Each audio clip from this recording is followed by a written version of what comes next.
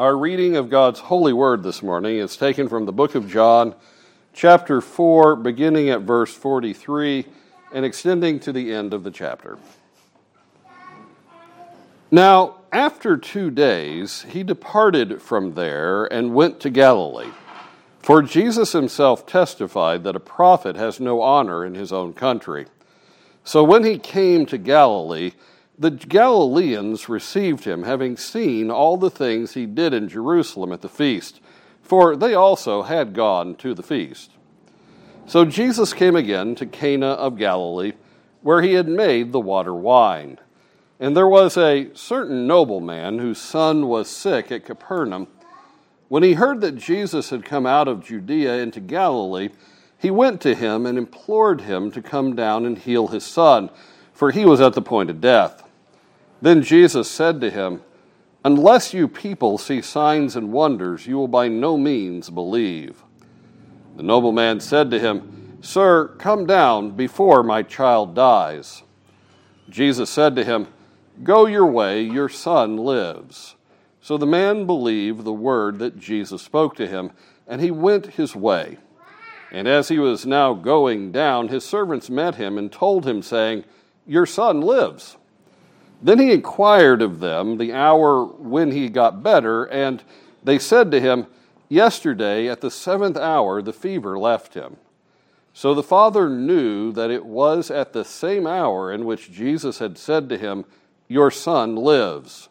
And he himself believed, and his whole household. This again is the second sign Jesus did when he had come out of Judea into Galilee. The gospel of our Lord. Praise be to you, O Christ. And please be seated.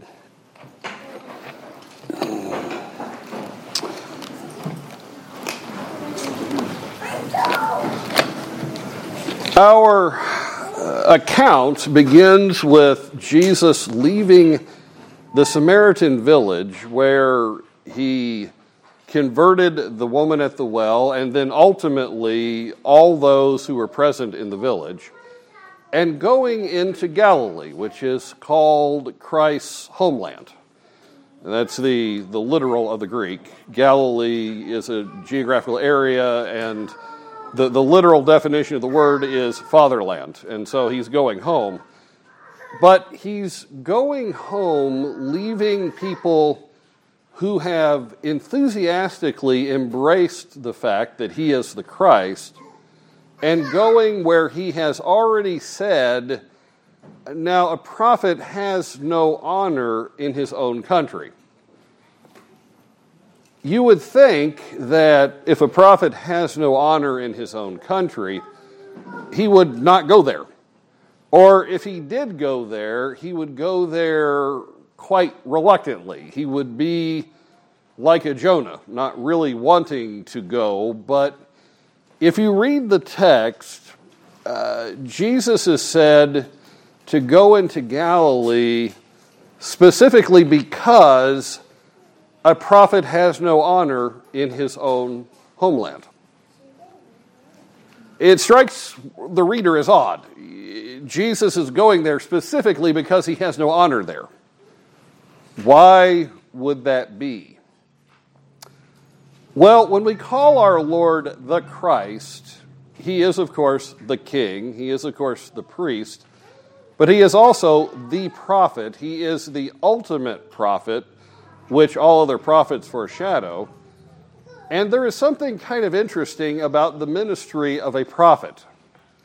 A prophet overwhelmingly is sent by God to people who are not doing well. Among our friends, the Pentecostals, you will have prophets who will issue prophecies on a fairly regular basis, and they are often very positive.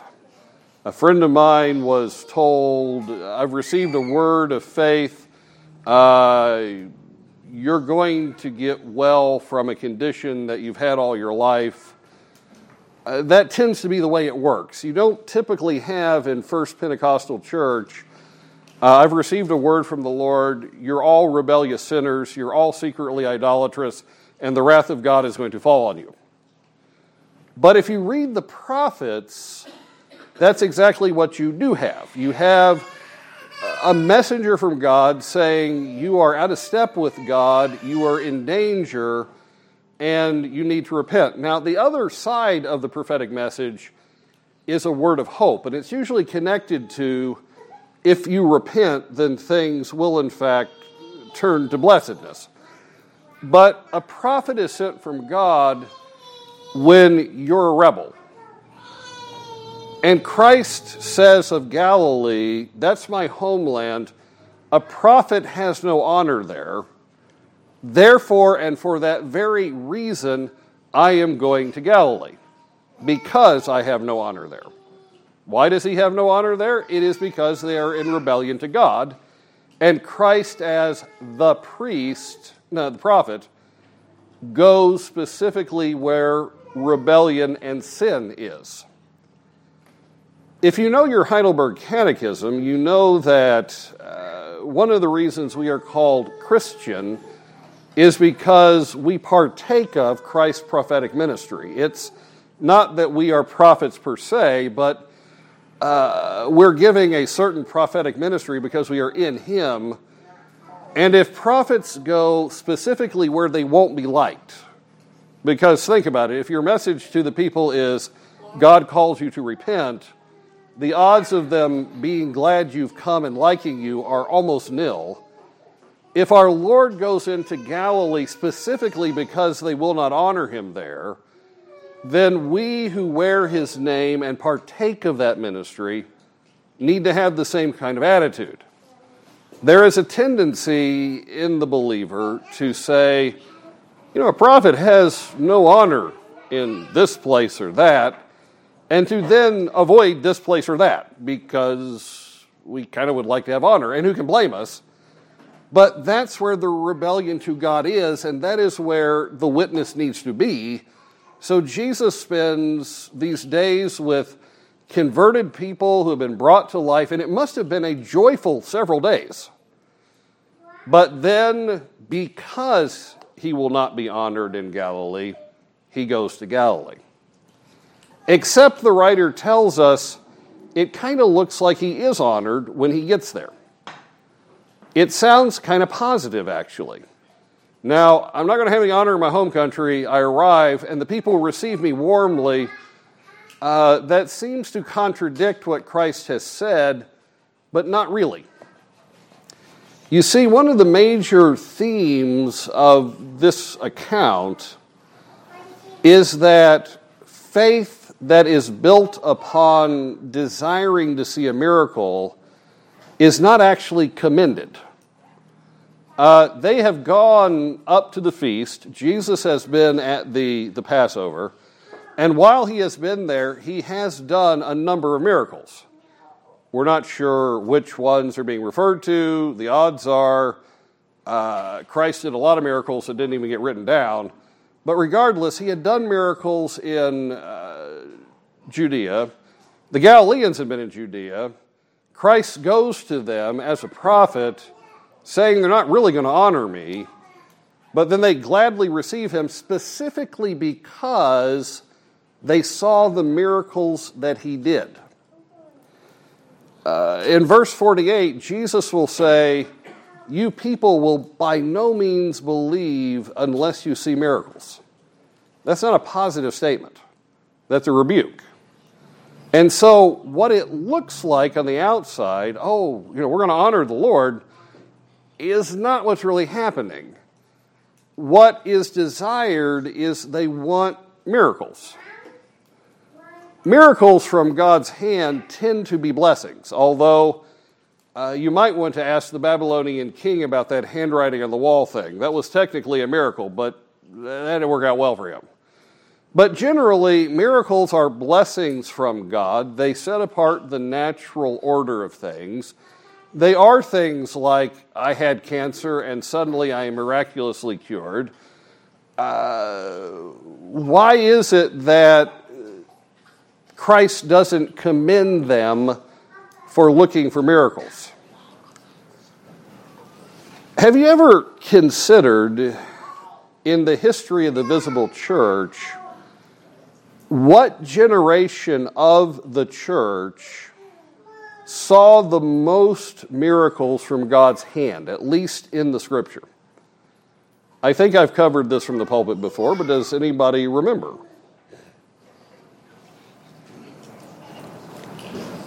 The answer is that it is the generation that wandered in the desert. If you start counting it up, the number of miracles recorded in Holy Writ, more fall to them than anywhere else. But we just sang about them. We sang Psalm 95, and there we're called to enter into our Lord's presence with thanksgiving and praise, to pour out our heartfelt love to Him, and we are not to be like that generation.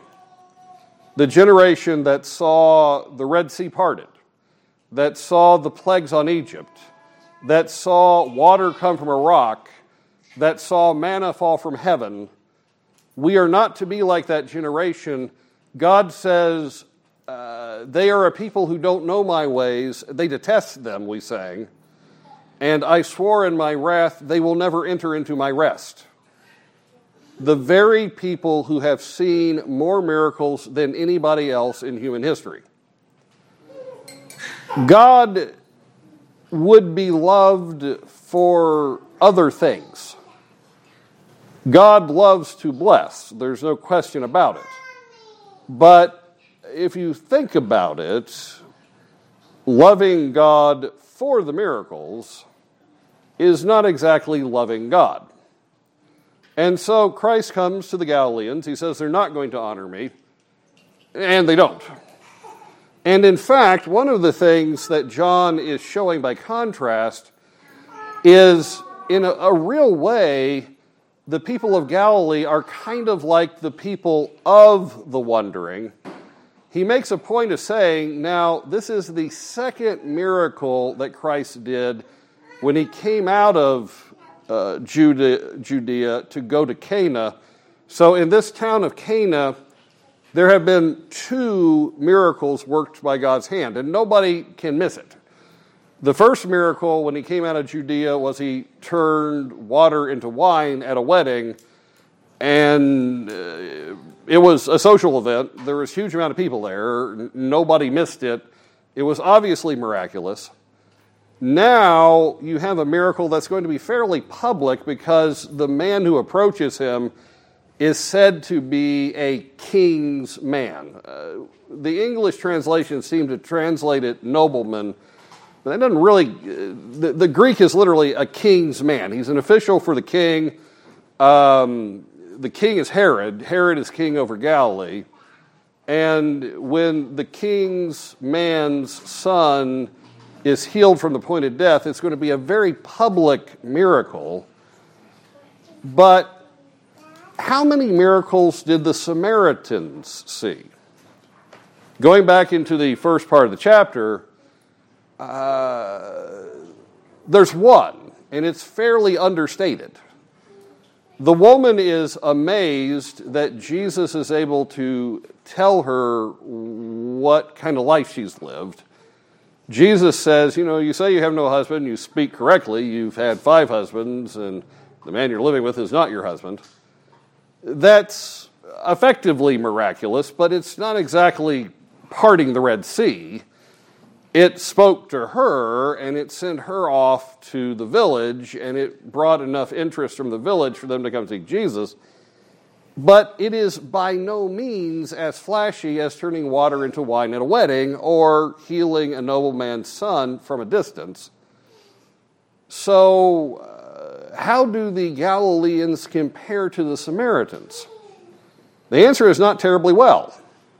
At the end of the account of the woman at the well, the entire village of the Samaritans have been brought to faith. They know that they have encountered the Christ that God has given. At the end of the second miracle the Galileans have encountered, one family has been converted, and that's it. So, say what you will for the power of miracles, miracles don't tend to convert the soul. But then if you look at what the Bible says about them, that's not what they're intended for. The term miracle means a setting apart of natural law and working without it or against it or what have you. But the other two terms used for miracle, being sign and wonder, those testify that miracles are supposed to get your attention, but it is the Word of God, now that He's got your attention, that the Spirit of God uses to convert the soul. Going back to the Galilean, the Samaritans, once they have spoken with Christ, they turn to the woman that He met at the well, and they say, we no longer believe just because of your testimony. We have heard Him speak. We have heard His words, and we are convinced that He is the Christ. Miracles will stop you in your tracks. The Word of God converts.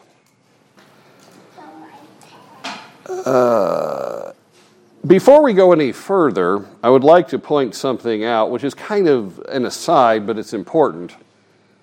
John tells us that Jesus says, he said, a prophet is not given honor in his home country. We're up to chapter 4 of John. In which of the former chapters did Jesus say that? Because John says, now remember, Jesus said this happens. Where in those first 3 chapters did Jesus say that? If you go back and look, you'll see he hadn't said it. And John says, now remember, Jesus said that. So this is one of the very first places you realize John assumes you know the other Gospels, because that's where that statement is found. In Matthew and in Luke, and I think in Mark, you have Jesus say, now a prophet is given no honor in his home country. You're called to be reminded of it by John, but you haven't read it in his Gospel yet. What do we really learn from Jesus' encounter with this man? J.C. Ryle pointed out 4 things, and his points were absolutely solid. So I'm going to give you his because, he's dead on. The first thing that he pointed out was, the rich may have their wealth as a fortress, but it is a very weak and paltry fortress. Solomon says in Proverbs chapter 10 and verse 15 these words. There we go. The rich man's wealth is his strong city. The destruction of the poor is their poverty. He's right, of course, and we all see that happen day to day. There is a reason why George Soros is as old as he is and still kicking in pretty good shape. His wealth has enabled him to buy medical treatments and the best of all things. The wealthy can turn to their wealth, and it is for them sort of a fortress. But 1 out of 1 people do die. And when death comes for you or for a loved one, you can't buy death off. Now, you can kind of keep them at bay, like I mentioned with Soros. You can be given the best of medical treatment, but eventually death will come for you. And the psalmist in Psalm 49 points this out when he's dealing with the same thing Solomon is. It's 2 sides of the coin. In Psalm 49, the psalmist writes, "Why should I fear in the days of evil, when the iniquity at my heels surrounds me? Those who trust in their wealth and boast in the multitude of their riches, none of them can by any means redeem his brother, nor give to God a ransom for him. For such a redemption of their souls is costly, and it shall cease forever, that they should continue to live eternally and not see the pit. For he sees wise men die, likewise the fool and the senseless person perish, and leaves their wealth to others." This is a king's man. He serves directly underneath Herod. He is accustomed to power. He is accustomed to getting his way. But when his son gets sick and is at the point of death, all of his wealth cannot buy him medical treatment. He cannot command his healing. He is as helpless as any man. It is a paper fortress. It is an illusion. It works for a time against certain things, but pity the man who trusts in his wealth. Just so, J.C. Ryle points out, though we would like to believe that our children, young and healthy and vibrant, will experience a long and blessed life, there is no promise from God that is true. There is an average to life. We're told in Psalm 91 that the average human life is between 70 and 80 years, and that's generally what it is. You can get a little beyond that, but you can sure fall a lot under it.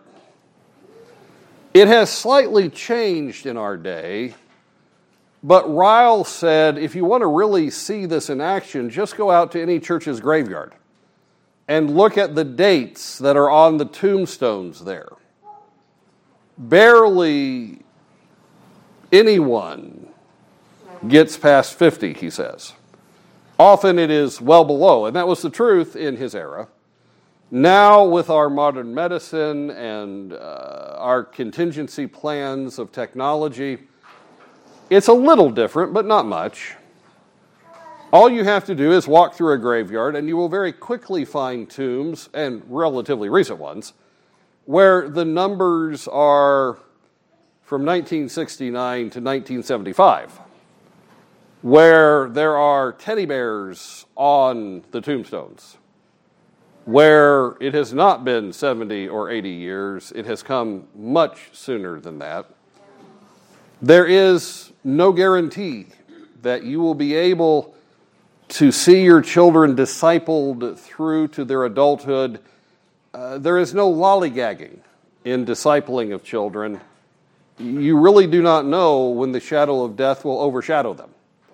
We have no idea how old this son is or how old the father is. It could be an adult son, but it could also be a 6-year-old. The text doesn't say. All it takes is a moment, and life is gone. Thirdly, affliction can be the manifestation of God's grace. You can picture a father utterly perplexed about how to help his child, utterly in dismay because he cannot heal him. This is a terrible place to be. If you have ever been there, you know the sense of helplessness this man must have felt. But consider how things turned out. The affliction of his son, which I'm sure hurt him more than if it was his own affliction, ultimately drove him to our Lord. This is no accident. It is the hand of God using a terrible moment in this man's life, using pain, suffering, helplessness to drive him to the Lord Christ. On a first reading, you read the text and you say, this is a wonderful account because at the end of the account, a life has been saved. But that's not really true. At the end of this account, many lives have been saved. The young man who would have perished otherwise would have perished without the Lord, because we're told at this point the king's man believes with all his household, suggesting this is the day of salvation for them. This young man would have died without Christ, But now, because of the suffering that God's providence brought into their lives, he has worked their salvation. Now, all the household, though they die, they shall live. They will never die, because in the Lord is eternal life. But it did not come from anything but the hand of affliction. The psalmist in Psalm 119 says this concerning affliction he has suffered. Psalm 119 in verse 71, "It is good for me that I have been afflicted, that I may learn your statutes."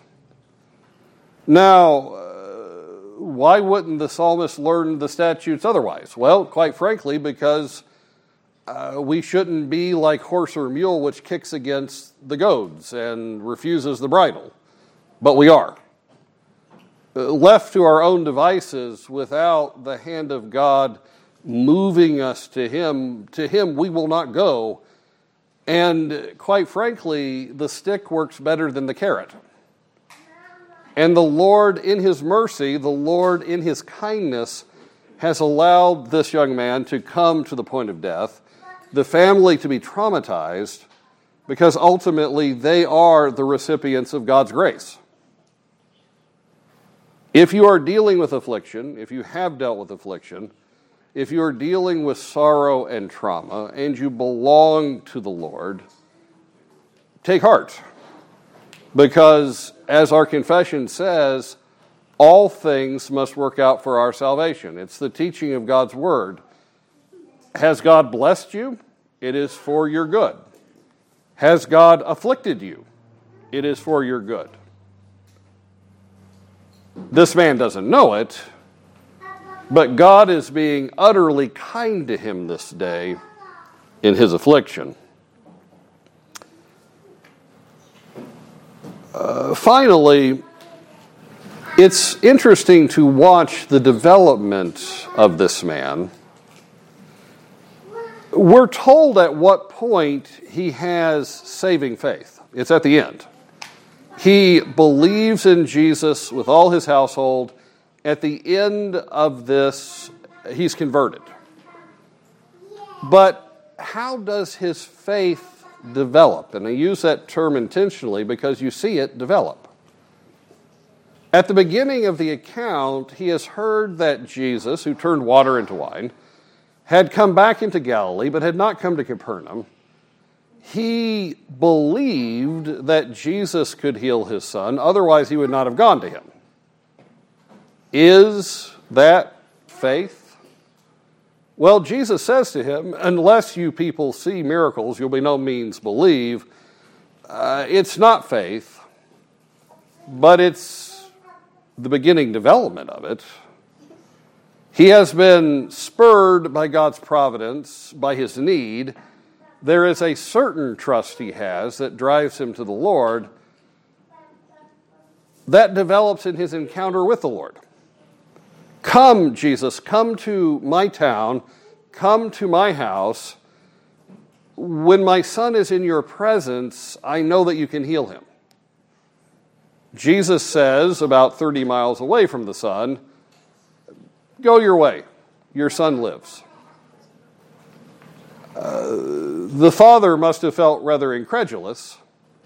He had enough of a faith to believe that Jesus could heal his son in person, but now this man is saying, your son is healed. He doesn't kick up. He believes his son is healed. He goes his way, the text says. He believed that his son would be healed. And then it was confirmed when his servants came and said, your son was healed. And he inquires of the time, and it's exactly the time. But he had believed before his servants had come that the son would be healed. And yet still he had not reached saving faith. Saving faith would be at the end once he had confirmation. You see a developing process, a growing, budding of faith. Some have referred to the nobleman as having a spark of faith at the beginning and a flame of it at the end. I guess that's a way of describing it. The truth is, faith gets nurtured. There are some who have just an absolute crisis, and in the space of an hour, they are given saving faith, perhaps even in the space of 10 minutes. But God often fans into flame small sparks. A smoldering reed he will not put out. A bent reed he will not break. The book of Zechariah tells us, do not rue the day of small beginnings. You see that here. Our Lord nurtures the faith, our Lord makes it grow, and ultimately it buds for eternal life. There's a great comfort in that. It shows Jesus as the gentle shepherd. I don't particularly like the phrase, gentle Jesus, meek and mild. Not that Christ can't be described as meek, he certainly can. But when we use that phrase, we picture the effeminate guy who is painted in medieval paintings, who is about as far from Jesus as you can get. Jesus is certainly not effeminate. He is certainly not weak. But thanks be to God, he is gentle. He is gentle, he is kind, he fans faith into existence in his elect. He takes his time. God has used affliction on this man, but God is also being incredibly patient with this man. God knows how to minister to the sick.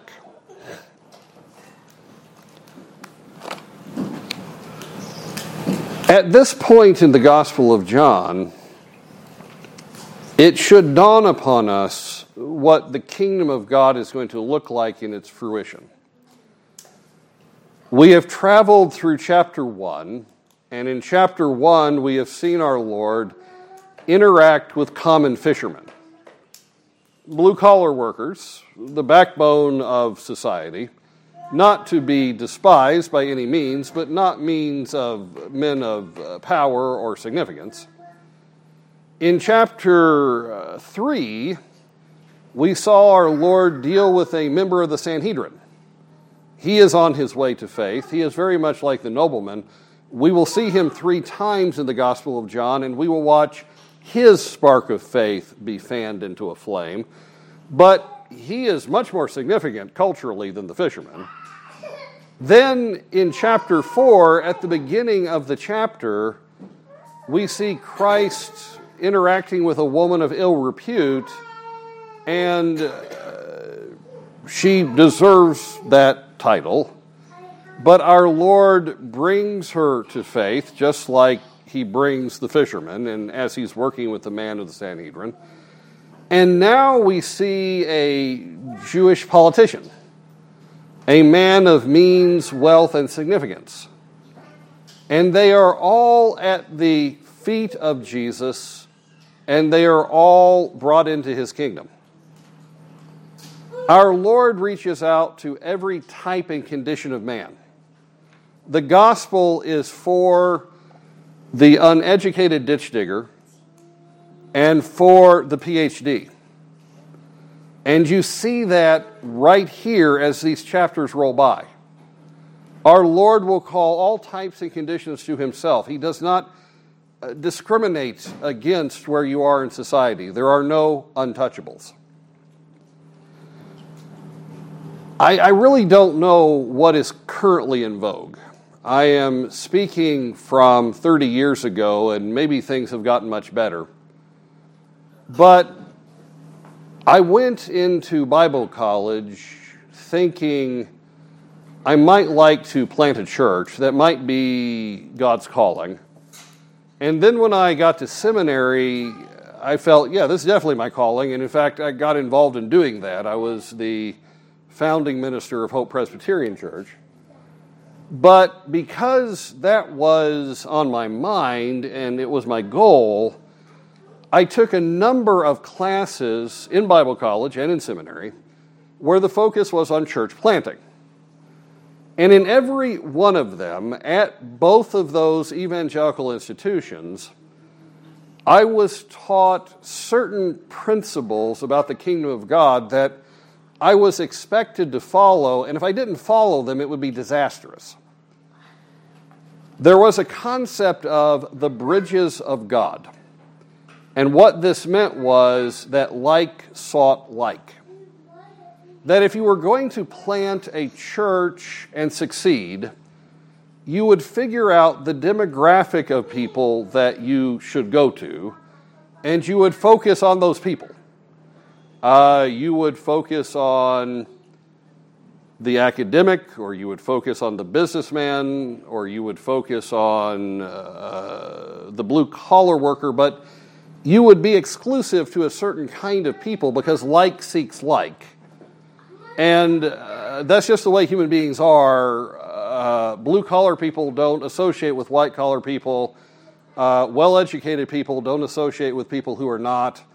So realize that you have to plant a church of like people. That is not what we see here. We see Christ calling to himself every type, every condition of man. And when we see the first churches develop, we see that they are filled with every type and condition of man. Now, that will occasionally lead to a little bit of sparks and uncomfortability. You will have places in the New Testament where, because people are not quite the same, they do kind of scrape against each other. But the overwhelming picture of the original churches are they were a place where Mary Magdalene, who was a prostitute, can, having repented, be held in just the same estate and honor as a king's steward. Christ erases the distinctions. Christ makes his followers one. And if you look at church history and you look at the places where God has poured out his grace upon his church, the eras where the gospel has expanded the most, that's the kind of churches you will see. It is only in those eras when the church has been dull, the church has been hard of hearing, the church has been indifferent to her Lord, that's when you see a black church over there, a blue-collar church over here, a church attached to the academic institution over there. That's when men pull apart. But when the gospel is honored, all types and conditions of men find a place with our Lord, and they walk together. And speaking of men of means, who is this nobleman, this king's man? There is another story in Scripture that reminds me of our question. It's found in the book of Philemon, and it's in chapter 8, verse 8 through 11. Paul writes to Philemon, and Philemon is a slave owner, and one of his slaves has run away, but Paul sends him back to Philemon. And this is the heart of what he says to Philemon, verse 8 to 11. Therefore, though I might be very bold in Christ to command you what is fitting, yet for love's sake I rather appeal to you, being such a one as Paul, the aged, and now also a prisoner of Jesus Christ, I appeal to you for my son Onesimus, whom I have begotten while in my chains, who once was unprofitable to you, but now is profitable to you and to me. He's sending him back to his former owner, and the owner is within his legal rights to crucify Onesimus for having run away. That's just what the law says. Paul says, he came to faith under my ministry. I'm sending him back to you. I want you to receive him. That would kind of exclude the idea of crucifying him. And if we went further, Paul says he's your brother in the Lord, and he makes a play on the man's name. Onesimus means useful, but Paul slightly changes it and says, formerly he was useless to you, but now he really is Onesimus. Now he is useful both to you and to me. The New Testament doesn't tell you how that plays out. Did Philemon receive Onesimus? Did he disregard the letter? There's nothing in the New Testament that says. But the bishop of Ephesus, about 30 years later, which is a city that is within walking distance of where the letter of Philemon went to, which is Laodicea, the bishop there is a man named Onesimus. It's not a particularly common name, and when the bishop writes correspondence, he makes a play on his name. He says, I want you to know I was once a useless man, but the Lord has made me useful in his service. Is that our Philemon's Onesimus? It can't be proven, but it sure looks like it. Same kind of condition happening here. In a fairly famous passage in the Gospel of Luke, Luke steps aside for a moment and tells us of who it is that is traveling with our Lord and what they're doing. In chapter 8 of the Gospel of Luke we read, Now it came to pass afterward that when he went through every city and village, preaching and bringing, it came to pass that he went through preaching the glad tidings of the kingdom of God, and the 12 were with him, and certain women who had been healed of evil spirits and infirmities. Mary called Magdalene, out of whom he had come 7 demons, and Joanna, the wife of Chuza, Herod's steward, and Susanna, and many others who provided for him from their substance. You still run into women named Joanna. Ultimately, they're named for this woman. She traveled with the Lord and provided for him out of her means because she had quite a good amount of means because she was the wife of Chuza, King Herod's steward. The steward is a form of the king's man. We are told that these women had demons driven from them and infirmities healed. Are we looking at Chuza? It's quite likely. The writer, the Apostle John, will several times use what we call the bashful author approach. He will include somebody in the story that people want to hear about, but he won't mention their name. That's just a cultural way of writing. How many king's men end up ministering to our Lord through their wife? I don't know, but probably not a lot. We could be seeing Joanna's conversion here through her husband and her son.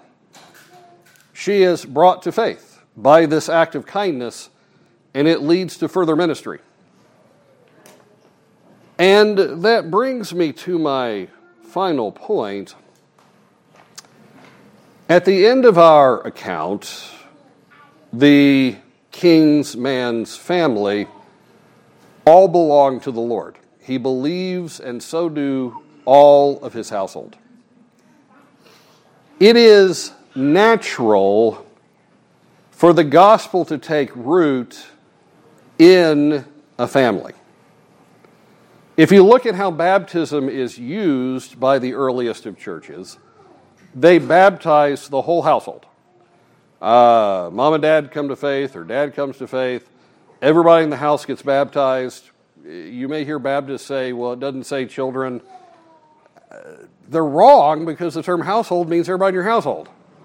Anybody here have a household but your kids don't belong to it? Shut them out at the end of the night, tell them to go live under the stairs. They baptize the whole household because it is very natural for the gospel to land in a home and permeate that home and bring that home to faith. Now, in all fairness, our Lord says this is not always the case. Again, going back to the Gospel of Luke, this time in chapter 12, verse 49 to 53, Christ says this, I came to send fire on the earth, and how I wish it were already kindled. But I have a baptism to be baptized with, and how distressed I am till it is accomplished. Do you suppose that I came to give peace on earth? I tell you, not at all, but rather division. For from now on, 5 in one household will be divided, 3 against 2, and 2 against 3. Father will be divided against son, and son against daughter, mother against daughter, and daughter against mother, mother-in-law against her daughter-in-law, and daughter-in-law against her mother-in-law. Such things do happen. The unelect are unelect, and they're not going to come to faith. This can lead to all kinds of conflict in a family, and it does, but it is not the rule. The rule tends to be the gospel takes root in a home, and the home becomes a school of Christ. It becomes an oasis from the world. It becomes a fortress of Israel. It becomes a light in a dark place. The gospel reaches into the family, and that's the natural way for things to happen. This man came seeking the health of one of his children. He walked away bearing the gift of life for all of his children, his family transformed. May God give us a season of grace that we see these things happen in our day.